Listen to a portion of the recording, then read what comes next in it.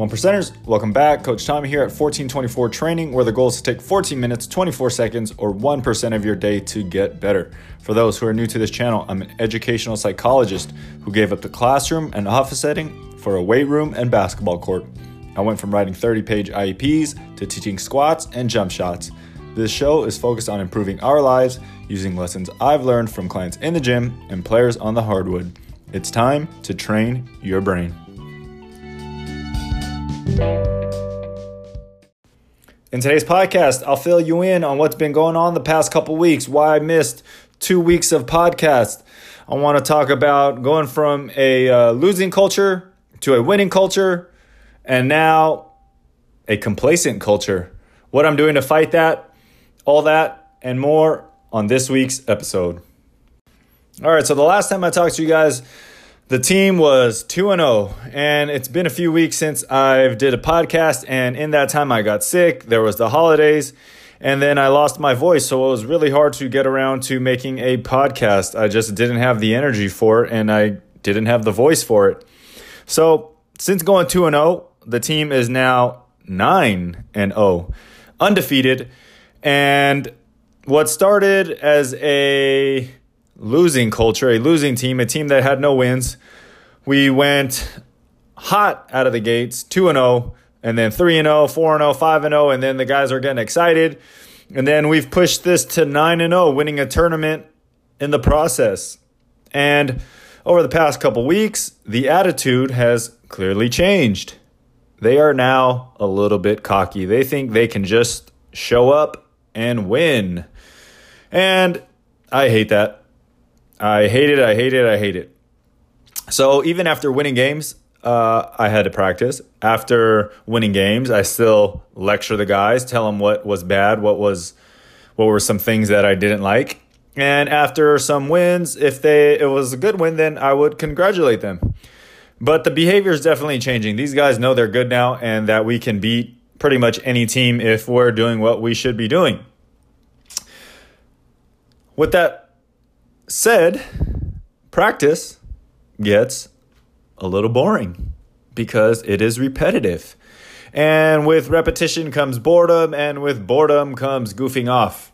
And so when the players are goofing off, I don't like it. And I know it's a part of coaching. They're going to get bored of the same old drills, and they're going to get annoyed that I catch them not touching the line and that I'm making them run or doing lunges or push-ups and stuff like that. And so they're going to start to rebel a little bit. And they're going to get complacent. Their runs are going to be a little bit slower. Their sprints aren't going to be as fast because now they know that, they have what it takes to win. And I don't want to breed that kind of environment. So over the past couple weeks, they shifted from losers to winners to now kind of complacent, cocky, cool guy. And so a few things that I've done in practice to keep things interesting, keep them from being bored out of their minds. I have white and green usually in practice. And before, all the green would be all the starters and all the white would be the subs, the second strings and the third strings. And they've always tried to match it up because they always think that I'm doing a 5-on-5 drill or something like that. And they want all the best players on green and versus the white players on the other team. And green kept on winning and green kept on winning. And so one day I made green versus white, and then I made it something like a leadership or communication type drill that they have never done before. Something like I'll have them stand on the baseline so they think they're about to run a suicide, and then I'll say something really quick, give them a short burst of information just to make sure that they are listening. Something like, you have to get to the other end of the floor. And keep in mind, they're in groups of like 3 right now. So they're in groups of 3. And I say, get on the baseline so they think they're running. And then I say, you have to get across the court like the floor is lava and only 4 feet can touch the floor. And I say it really fast. So get across the floor, 4 feet can touch the floor. Ready, set, go. I say it really fast and they're like, what? Huh? And then they kind of brainstorm and they have to talk a little bit and they think.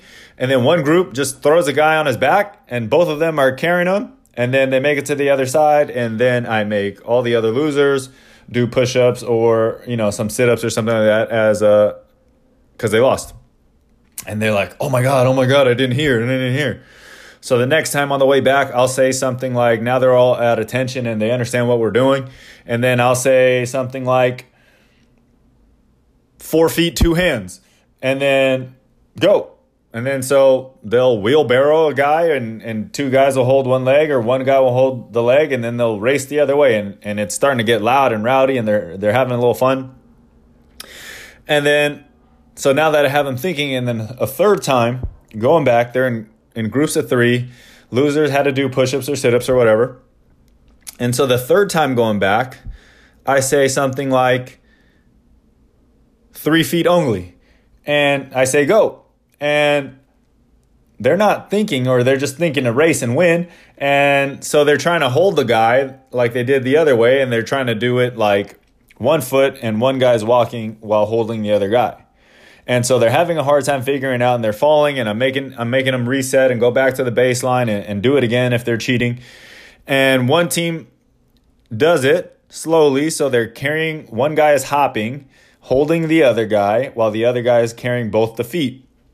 And they slowly make it across to the other end of the court. And so when all the players make it to the other end of the court, I say, hey guys, that was pretty good, but there's probably a better way. And they're like, what, huh? And I show them why didn't you all just hop on one leg and get across the court? And they're like, oh. So that was kind of a big hit for the guys to develop some teamwork and bonding and a little bit of leadership and creative thinking. So I'll do things like that to get the boredom out of there and to help build some leadership. And since they're normally always paired or grouped up with the same guys, they're grouped up differently, and it forces them to interact with the other guys. Some, they might not like or might not hang out with them that much. So that's one of the things that I did to fight complacency. There was another thing that I do is when I have shooting drills. So I'll split again, green and white, and they'll shoot, let's say, 3-pointers, and it's first team to 10. So let's say green wins. And right after they win, losers got to do push-ups or something. I'll have the white team, I'll suggest, hey, I'll propose a trade. I'll pick one of the players on the white team. I'll say, hey, white, do you want to trade one of your players for one on the green? And sure enough, they're going to trade one of their worst shooters and grab up one of the best shooters. And not only does that make it more fair, but it also makes the person choose who they're trading. It puts them in a leadership role, and it puts them in a position where they can make enemies and make friends. So sure enough, they'll trade one player, and that person that got traded from the winning team or the losing team, they'll get really mad at the other team, and then there'll be a little bit of extra competition. And then they'll shoot again, and then let's say this time the white team wins. And then I'll offer up the same deal to the green team. I was like, hey, green, do you want to trade one of your players for one of the players on the white? And sure enough, they'll trade again. But this time I'll offer a different person. And they'll do it again, and they'll do it again. And it builds up a weird dynamic in a good way. A weird dynamic in a good way, because you get to see who likes to choose, who doesn't want to choose, who wants to be a leader, who's okay with being traded, who doesn't like being traded, who gets offended, who doesn't get offended. You get to see your players in very, very different light, and you get to see what happens in competition. When they get traded, do they instantly say, oh yeah, I'm on the green team now, we're going to kick your butt? Or when they get traded, they're going to be like, oh, I see how it is now, I see how it is, well, screw you, blah, blah, blah. So you get a very good dynamic, and you get to evaluate your players in terms of leadership and how they respond to adverse situations. It's not really like I care who wins, green versus white, but in the middle of the shooting competition, you can see with the proposed trades who's okay with being a leader, who's okay being stepped out in front, who's okay making those tough decisions, and who doesn't want to, offend anybody. And my goal as their coach is to build leaders. So I want to build leaders, and I'm going to build leaders.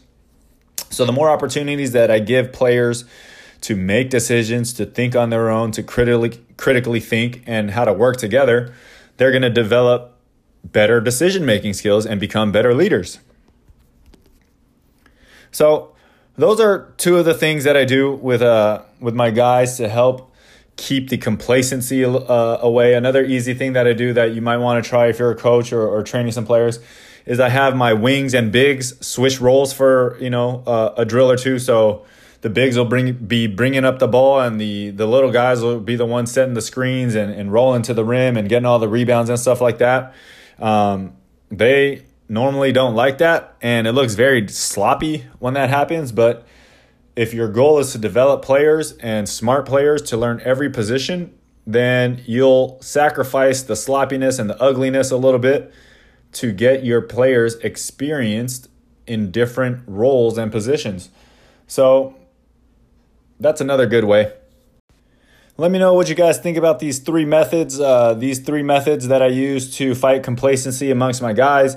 Let me know if you guys use anything like this or use something similar or have any feedback. I'd love to know and love to hear from you.